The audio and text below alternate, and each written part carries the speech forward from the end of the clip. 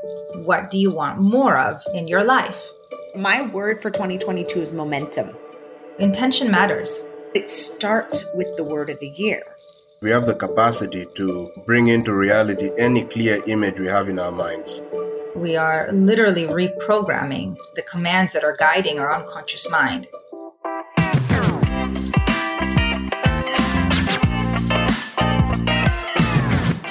Hello, friend, and welcome to Advice Column. In this community, we share our life experiences with each other so we can accelerate our learning while being reminded that we're not alone. In this episode, we're talking about the benefits of choosing an intention for the year and how to go about doing so. A few years ago, a friend shared hers in her Christmas letter, and while I hadn't heard of choosing a word or intention for the year before that, I really liked the idea. So this year, I'm thinking about choosing a theme word for either New Year's or maybe on my birthday. So I'm curious why people do it, what difference it makes in their lives, and then just practically how they go about choosing their word. I'm looking forward to us learning how to be more intentional in our lives. So let's hear from our panelists right now. I am Andrea Houston, and I started picking a word of the year about 6 years ago. My house had burnt down, and I was there with my boys when it burnt down. And it was a pretty horrible experience. I was absolutely devastated. So I chose my word of the year for that next year as resilience because I needed to practice it. I needed something as a touchstone as I got through. And so if I kept repeating in my head resilience, it helped me center myself about this is my decision on how I react to what's going on in my life. And I can choose to be resilient or I can choose not to be. I was able to see it and able to say, okay, I can get through this. I can be resilient. We're going to be stronger on the other side. And it's going to be bigger, better, faster, stronger. And it was. And it is. The next year was gratitude. I went from resilience to gratitude. And that is really when I started my practice of focusing on being grateful for things every single day. This past year, 2021 was grow. And I did grow in a number of ways. I wanted to grow personally, but I also wanted to grow my presence and my business. It's funny how the words come to me in a way. I have looked at things online where there's 100 ideas. From celebrate to faith to intention to passion to overcome, all sorts of words. But my word of next year is not on any of these that I've been able to see. But I wanted something that shows where I am and where I'm going. I saw it somewhere and I went, wait, that is my word. My word for 2022 is momentum. Based on the definition that momentum is the strength or force that allows something to continue or to grow stronger or faster as time passes. And that's what I want, is to grow stronger, faster, better. I want to grow as a person as time passes. So this coming year is momentum. I will spend next week visioning and goal setting. And I'm going to do a vision board and I've got to choose all my goals. And I have goals for the business, for personal, and for family. But it starts with the word of the year. I think it's super important to look at your life and set intention. It's so easy to be carried along by external factors, but when you really focus internally on what you want and what you need to succeed by your own definitions, you can set an intention that takes you there. I'm Verida Kogan. My word last year was the word ease. Because there was so much pressure, I knew that I needed to introduce more ease into my life.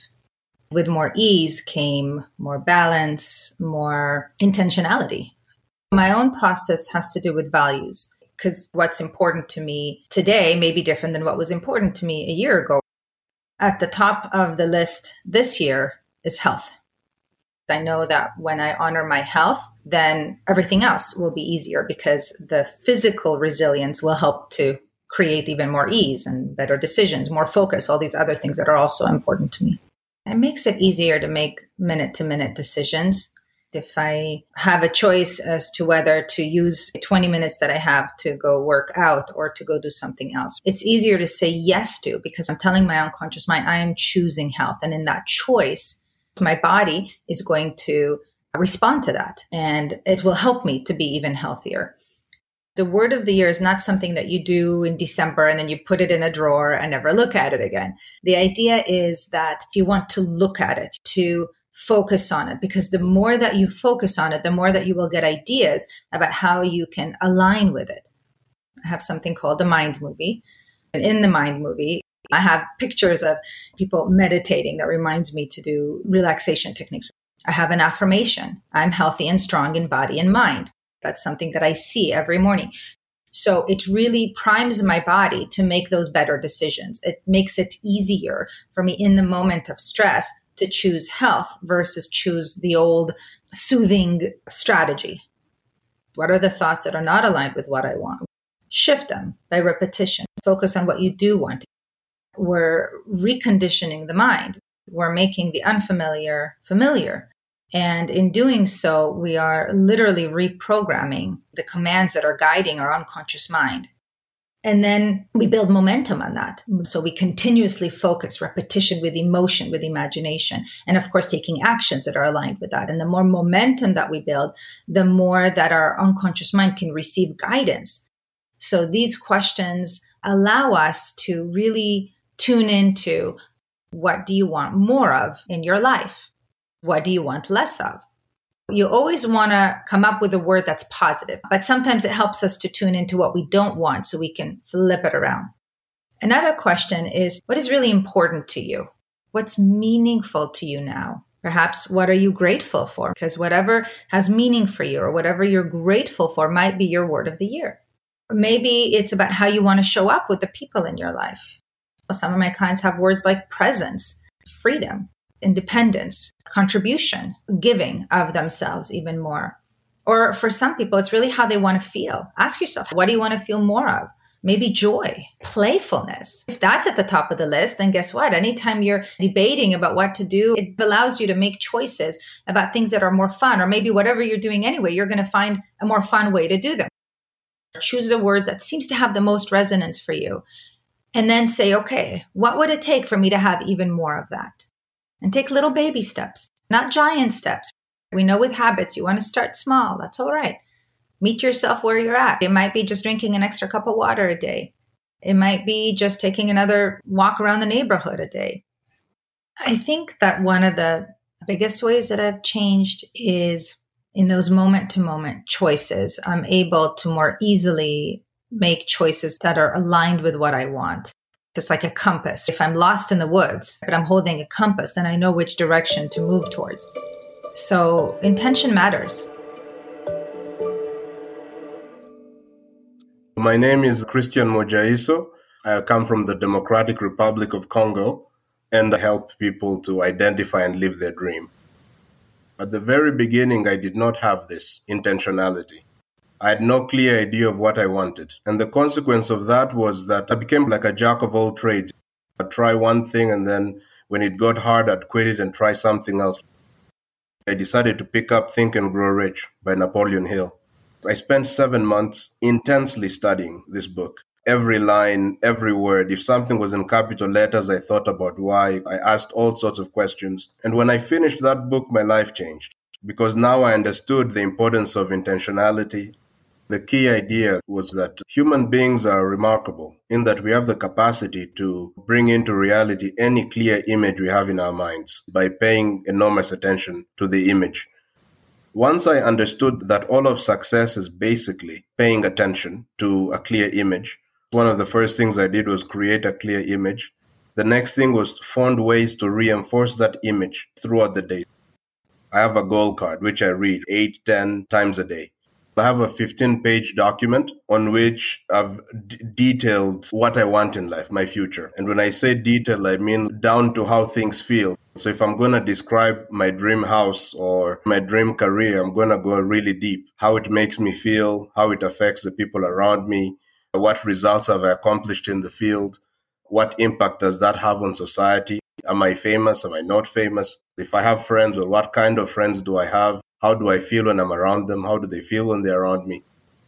There were many difficult moments. And in those moments, I maintained the image and refused to believe what my eyes and people around me were telling me. Although my family members thought I was crazy, I maintained the image. until exactly what I imagined in my mind became a reality once again. Special thanks to Coach Moja, Andrea Houston, and Vered Kogan for sharing their processes for becoming intentional with how they live their lives. I thought it was really helpful to hear questions we can ask ourselves to come up with a word of the year and identify what's most salient. And I also like how Andrea said that sometimes her word just finds her. It was neat to hear how Coach Moja gets very detailed with his vision for the future. I actually had a chance to speak with a number of people who we didn't record, but they had some really interesting things to share about being intentional. My friend Jeff Becker, for example, wrote out his life philosophy in a long-form journal, and then he's been reworking it ever since. But his process for being intentional and keeping his North Star in mind is to rewrite that saying that guides his life every single morning when he wakes up before he starts his journaling time. And I thought that that was such a neat way to keep front and center what the long-term vision is. And then I talked to my friend Jessica, the life checker, and she shared a process for turning an intention into a mantra or a saying. And she recommended doing that for not necessarily a set period of time like a year, but for however much time it's operable. The question she asked to be able to come up with what that phrase is what would need to change inside to create the change in the outer world that I'm looking for? In this case, what I'm working on right now is having more ease in my life. So what I would ask myself is, what would need to change inside me to have more ease in my world? I used that question and I came up with, I am present with ease, releasing expectations, I radiate the love flowing through me. So what I need to do internally in order to get the ease I'm wanting is to release my expectations for people and let those go. So that's just another example of a way to set an intention for the year that I really like. And then I talked to my dear mentor, Walter Green, and I asked him about something he once said to me, which is that he's very, very intentional, but he remains unattached to the outcome. And I was really curious what that means, because I wondered how you could care so much and have a strong intention, but then be unattached to the results. What he explained is that he's not unattached to getting feedback so he can course correct and do whatever is in his power to achieve the thing that he's intending to achieve. But he doesn't get his ego attached, where if it doesn't work out, he takes it personally or beats himself up. So because his ego isn't attached, he's able to just take in the new information. He didn't meet his benchmarks, let's say, and come up with a new strategy for meeting them next time. And I really like that because I think it would allow me to be much more receptive to feedback and not be feeling like a failure for not hitting a goal, but rather just treat it as critical information that helps me get closer to what I'm trying to accomplish. I'm really grateful to our panelists, both those who recorded and those who shared with me off the microphone, for their willingness to share this with you and with me so we can experiment with being more intentional in our lives. If you come up with a word or intention for the year, I would love to hear from you how you do that and what your word is for this year.